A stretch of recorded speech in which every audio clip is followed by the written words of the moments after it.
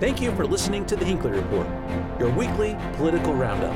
If you like what you hear, please subscribe and leave us a 5-star review. Good evening, and welcome to the Hinckley Report. I'm Jason Perry, director of the Hinckley Institute of Politics.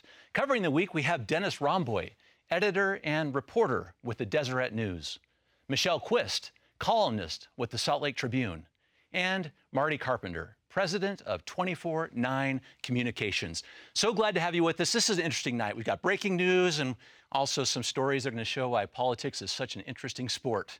I'm going to start with some polling that we've done with the Deseret News. Dennis, just hot off the press. And I want to talk about the Senate race in particular. We just asked a question as part of the Deseret News and the Hinckley Institute of Politics. If the election were held today, this is the Senate race, who would you vote for? This is to all registered voters in the state. 36% Mike Lee, 34% Evan McMullin. Talk about this poll. It's a close race. It looks like shaping up to be a hot one as we're 45 days away from Election Day. What I find interesting about the poll was there's still a lot of undecided voters, even though there's just a 2-point margin between the two candidates.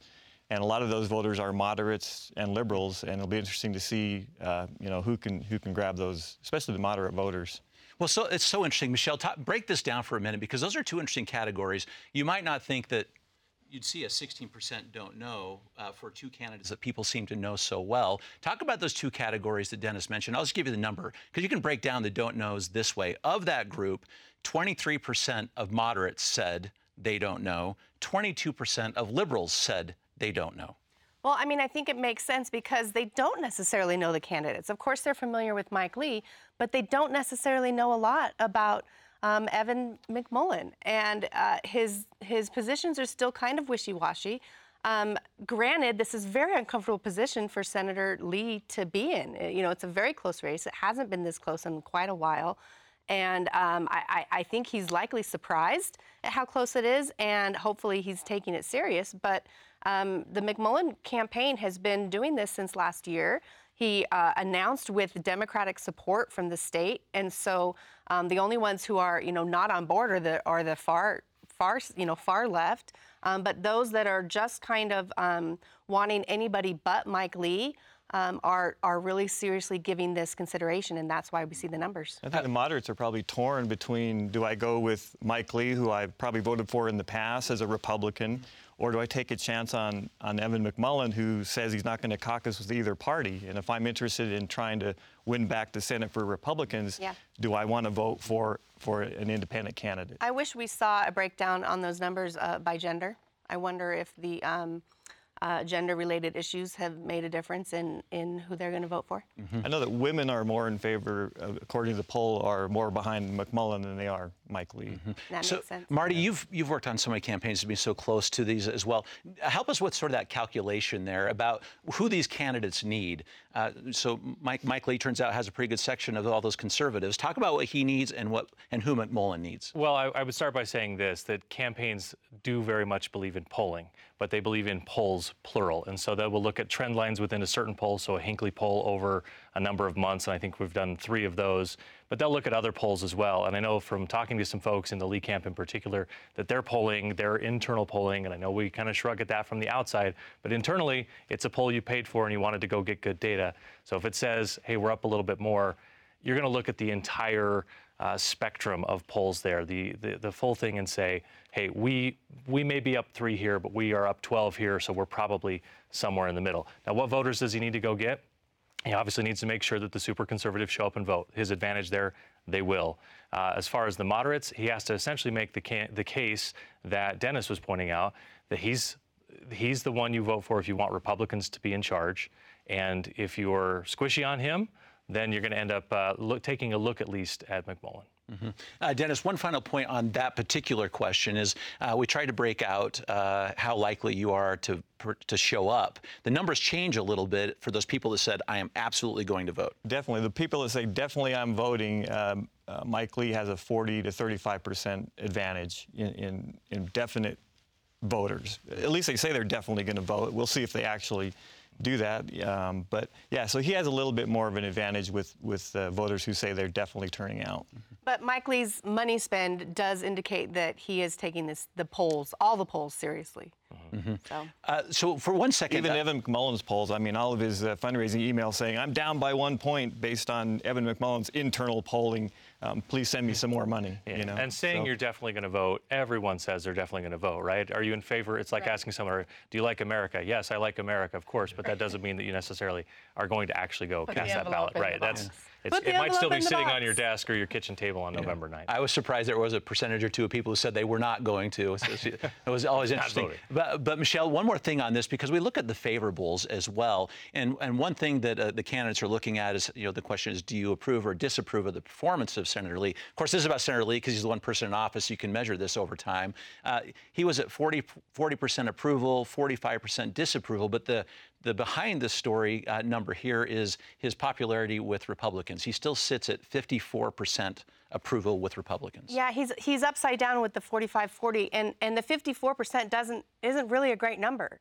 He's the senator. He's the Republican senator from a red state. He's been throwing out red meat, and people love him at convention, and yet he's only sitting at 54%. At the end of the day, though, there is no greater advantage in Utah politics than having the word Republican next to your name on the ballot. He has that, Evan McMullen doesn't, and that's going to get you a certain number of votes just by people who are going to mark next to the R. Luckily, they can't check the box anymore. Cannot. That's true. No straight party. Straight party ticket. So, Dennis, let's talk about this for just a moment, because we just talked about every single poll ends with a candidate on either side raising money. How big of a deal is money in that Senate race? It's a huge deal, and Mike Lee has a huge advantage, really. I mean, he's raised almost, $8 million so far in this race. He's spent almost $6 million, which was more than he's spent on either of his two previous election campaigns. They haven't been really super competitive like this one. So money's important, and he's getting it from all kinds of sources, PACs and Republican conservative organizations, whereas Evan McMullen is shunning all of that kind of money and saying, I'm only taking donors, individual donations. So, Michelle, for comparison's sake, Evan McMullen has raised 3.2 in the latest filing and spent 1.9. Yeah, I mean, the non-incumbents always have difficulty raising money, especially in the posture that he's in, not being part of a party. He doesn't have party support. And I'm surprised he's raised that much. I just have to ask you, because you're the one person at the table that's run for office. Yeah. How big of a deal is this? How difficult is it to really go out and try to get the cash for a message in a campaign? It's difficult. It's difficult, and it's hard, and it's awkward. You have to get comfortable with it, and you have to get somebody who knows how to do it. And at the big money level, so you've spent. I've probably spent the most. You're the one who's run, but I've written the most checks from somebody else's fund. And I would say that it does get a little bit tricky at the end to buy things. You can actually have more money than there is inventory to go out and buy, at least that's strategically viable. I would say right now, Lee has all the money he needs to go out and buy whatever he needs to help make this happen. And don't forget, it's not just about what's in his coffer. It's on either side, McMullen or Lee. It's about what's being spent by outside groups who are also buying up airtime and digital spaces. Talk about what is happening from outside groups in this race. Well, I think you're seeing a lot of the interesting balance on the messaging positioning on this is that the campaigns get to spend, or at least let's take Lee, for example. He gets to spend on messages about how he's a good guy. And then the PACs come out in and drop the hammer. Here's why Evan McMullen is evil. I don't know that we've seen it as much in reverse, although you're seeing outside spending on the McMullen side attacking Lee. But I can speak specifically to the Lee strategy that way, that they're letting the outside groups, or at least there's nothing they can do to stop the outside groups from having this kind of anti-messaging. But that's where you're seeing the balance. It actually, the outside money allows campaigns to go be good guys in how they want to message about themselves. Yeah, but the voter can rarely distinguish between who's paying for the message. And so if they see a lot of negative, they're going to assign it to whoever's campaign on behalf of that negative advertisement is. And so it's always a tricky thing to decide how to do that. We always say negative campaigning doesn't work in the state. I don't know that it doesn't work, honestly. Yeah, I don't know that that's true. We say that, but I don't know that that's true. I think people would wish that it doesn't work. It definitely does work, because we are not fundamentally different beings than the rest of the country. We get more offended by it. Right. Oh, how could you? How could you do that? How could you say that? Which in this case, I think, both sides have a way that they can use that negative to their advantage, because if you're going back to your earlier question about what type of voters or what does Mike Lee need to do, he just needs to put enough doubt in people's minds who maybe don't love him the way his base does, that this other guy isn't the best alternative because is he really a Republican? Like, there are a lot of those doubtful messages you can float out there that are to his advantage. And is that really going to ramp up here in the next weeks before Election Day? We're going to see more of that. We see a lot already on the airwaves and social media. I mean, it's all over the place. Not to mention, Election Day is what, right? What is Election Day? There's the day when all the ballots have to be in, but people can start voting 3 weeks before that when they get their ballots. So, the ballots are coming in the mail in the not too distant future. Very interesting. Let's talk for a moment about our congressional districts. I mean, we've done some polling on this too. I can go through the numbers, but it looks like every incumbent, Dennis, is completely safe. Completely safe. I don't know if there's any other way to say it. There's really no challenge from the Democrats. A couple of them are polling okay, but not near enough to take out any of the incumbent Republican congressmen. I mean, it's hard for the party to come together and run, help people run races, because the party kind of gave up at the beginning with the Senate race. So I would say the party kind of stepped out of the whole election, and they've left all down ticket candidates kind of flailing. They're all on their own, basically. So you say all these candidates are just doing their own stunts? Yeah. I mean, they likely have party help, but nobody's paying attention because the party has already dismissed itself. Some of them haven't raised any money even. So. Yeah, my biggest anxiety was that you were going to ask me to name the 4 Democrats running for the House seats, because I don't know that I could actually do that, even though you sent me a list of them last night, and I should have read through that and committed them to memory. But, at this point, those 4 races, we know exactly what's going to happen. So how do you position the Democratic Party? So with that backdrop, and considering even for the Senate race, the Democrats voted to not put forward Kel Weston and to support Evan McMullin. I think it's a really interesting time to be a Democrat in Utah, because you sort of didn't participate in the one, and the rest you probably could have not participated and nobody would have noticed. So I don't know exactly what the game plan and strategy is for the Democratic Party in the state. It's based in reality that they just don't have a lot of voters in the state. But I mean, they're in a tough spot, and I don't know that they've made their positioning better going into the next election cycle and the one after that. No, and we said this when they made this decision during the convention, was that they've done damage for the next 10 years. Like they'll need to. It'll take years for them to get credibility back. Is it worse to run a Democrat and lose, like in the Senate race, or is it worse to say we know we can't win, and then if Evan McMullin loses to Mike Lee, it's like, well, even if we try to run what I think somebody could say is a wolf in sheep's clothing, then even then we can't win. So that seems soul crushing to me. Go ahead. Well, we had a story a few months back asking, has the Democratic Party basically given up here in the state? In some ways, it looks that way. Not so much a Democratic Party as a Democratic get-together, right? Let's talk. Let's talk about some political intrigue, because some of these things are just you just haven't seen before. It's just so interesting. Because I'll tell you what, it's hard to be a candidate named Steve in Centerville. Okay, this is breaking news. Marty, give us what's happening there with this race. You have Trevor Lee, who won at convention. Steve Handy, who was in the legislature for a very long time, lost at convention, but was not done. But this is just a story that keeps on giving. This might be the most interesting race we have in the entire state. I know everyone wants to look at the Mike Lee, Evan McMullin race, but this one's actually really intriguing, because Steve Handy, known as a moderate in the House, doesn't go gather signatures, puts his fate to the delegates. That ends up being a bad gamble, and the delegates pick someone who may very well not be electable, even though I've said the best advantage you can have is having the word Republican next to your name. So Steve Handy runs a write-in campaign. I think he's got a shot to win, because he is fairly well known for being in the House for quite some time. He's had some ecclesiastical service in that part of Davis County. That means people in his district know him from beyond just his time in the House. This is the one, I don't know if I'd bet the money on Handy yet, but I won't be surprised if he's still in that seat come the 2023 generals. Okay, so interesting, and I want to correct you. This is Layton, adjacent to this district. But go ahead, Michelle, because I want you to talk about this and this latecomer. Well, yeah, this latecomer comes in and files also to be a write-in candidate, and his name is also Steve. I forget his last name, and it doesn't really matter, but his name is Steve. So that what that means is that a voter now cannot just write Steve on the ballot, and even if they intend that vote for Steve Handy, it won't be counted for Steve Handy, because it just says Steve, and there are 2 Steve write-in candidates. So you have to now write the first and the last name in order to get that vote. And who knows if it was collusion? Who knows if it was a part of a pact between Trevor and this new Steve. I'm going to call him New Steve. New Steve. But I mean, it's certainly interesting to watch. If you can't write, at least make an attempt at a last name. Should your vote really count? Like, I'm so convinced I want to vote for this person. I know his first name, and that's it. I mean, likely if like you're going to win a write-in, people know you, and so they know you're both your names. And I guess Steve Handy finds all this a little bit too coincidental, right? That's what he said. A little fishy, possibly. You know, I don't know. Michelle mentioned collusion.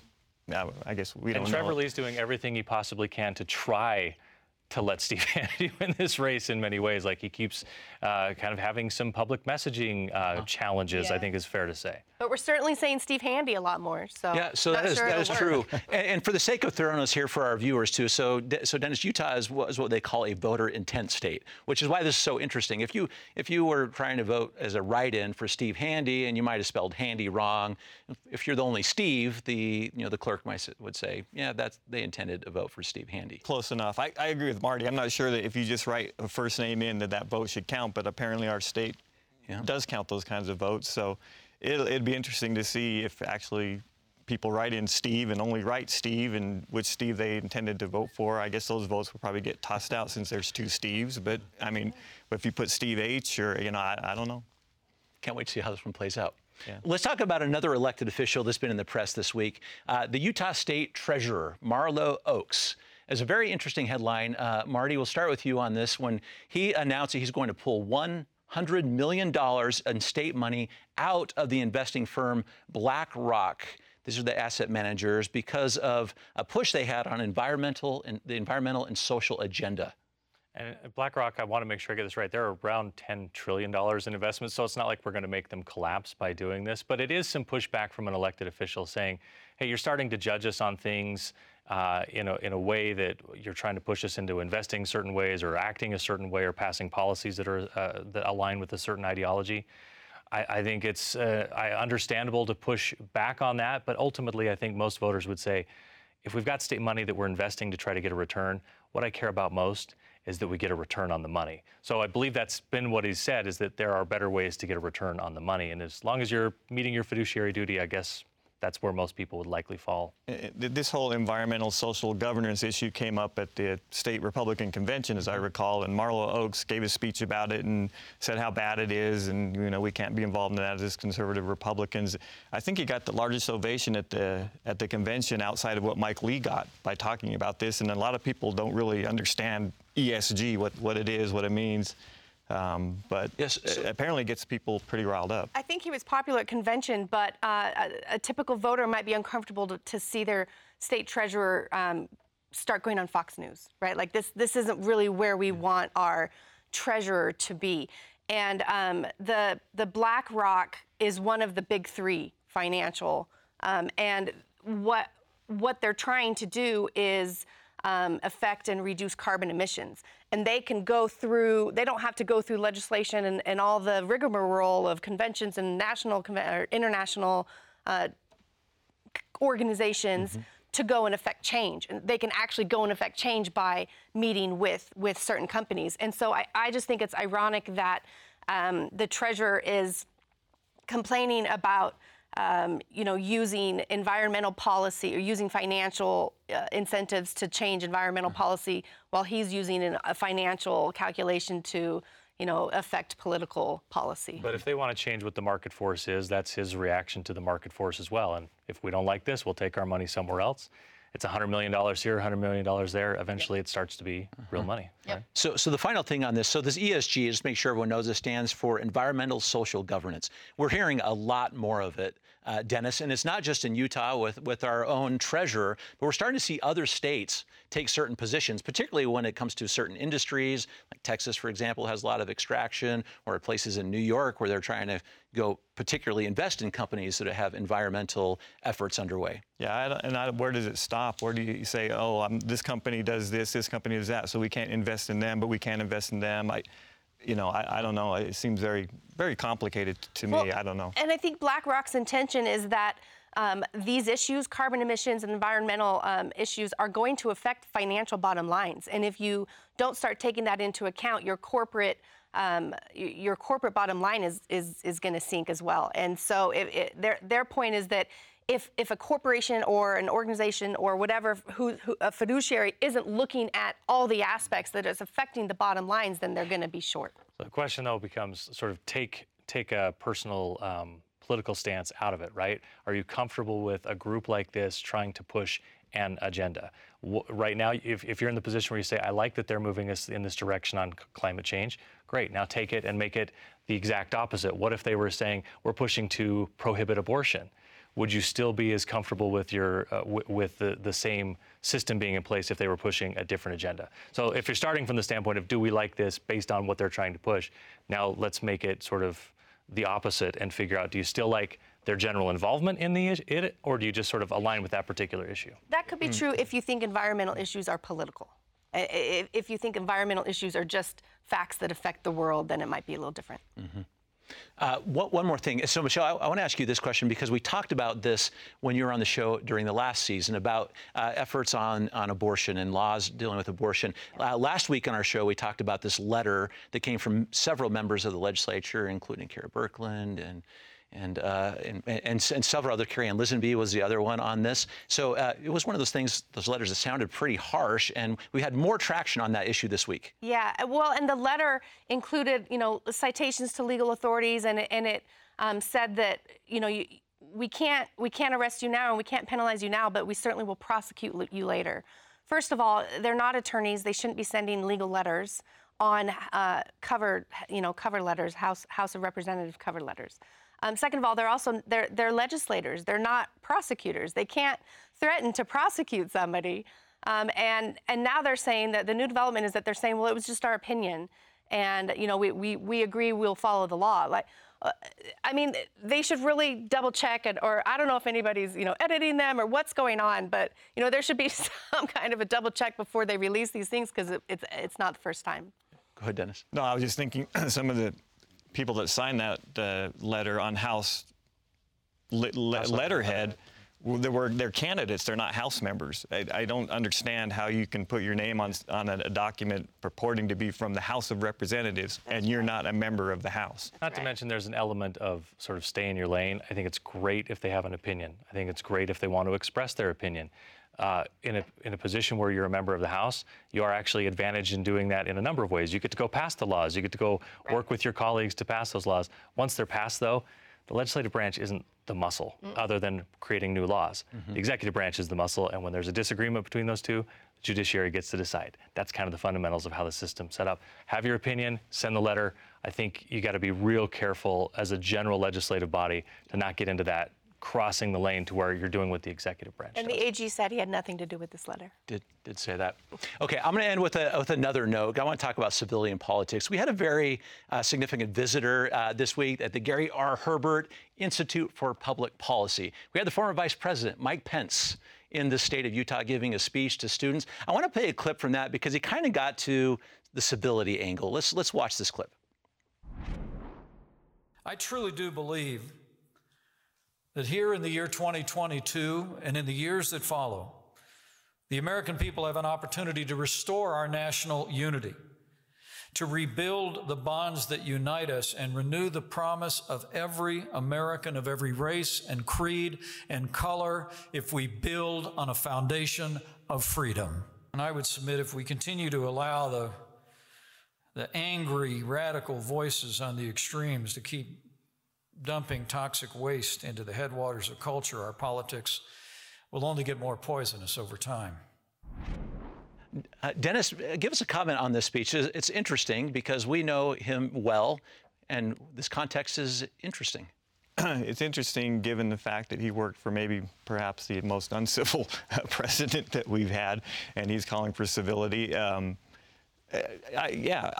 Yes, I agree with all. Who doesn't agree with what he had to say? The interesting question coming out from that was, is he going to run for president or not? Yeah. So Michelle, that's what I'm wondering, right? So people are looking at a message like that, they think, I wonder if we're going to see that guy on the ballot. Yeah, I don't know. And he said, I'll let you know, or he didn't. It's not determined from that he's telling us anyway. I don't know. I mean, like Dennis said, everybody agrees. With the angry voices on the far sides have always been what kind of tries to tear this country apart. We've been talking about civility for decades. I think we'll continue to do it, but I think it's also important to make sure that call for civility doesn't mean that we can't share opinions. Marty, in our last 30 seconds, does a message like that work? Does it motivate? That's what he's trying to find out. This is message testing 101. He's making the rounds to some friendly places and saying, freedom, freedom. Do you like me enough to clap when I say freedom? Okay, you do. How about dumping toxic messages? Did you react to that? Do you like that message? Do I need to change it a little bit? This is obviously setting up to see if it's viable for him to run for president. This is all about trying to test with audiences, like a comedian working a small club before he goes and does a Netflix special, testing out material before you take it to primetime. So interesting. We'll be watching that one closely. I'm sure we're going to have others coming to the state we'll watch as well. Thank you so much for your great insights this evening. Thank you for listening to the Hinckley Report. If you enjoy this podcast and want to help more people find out about it, please rate it and leave us a positive review.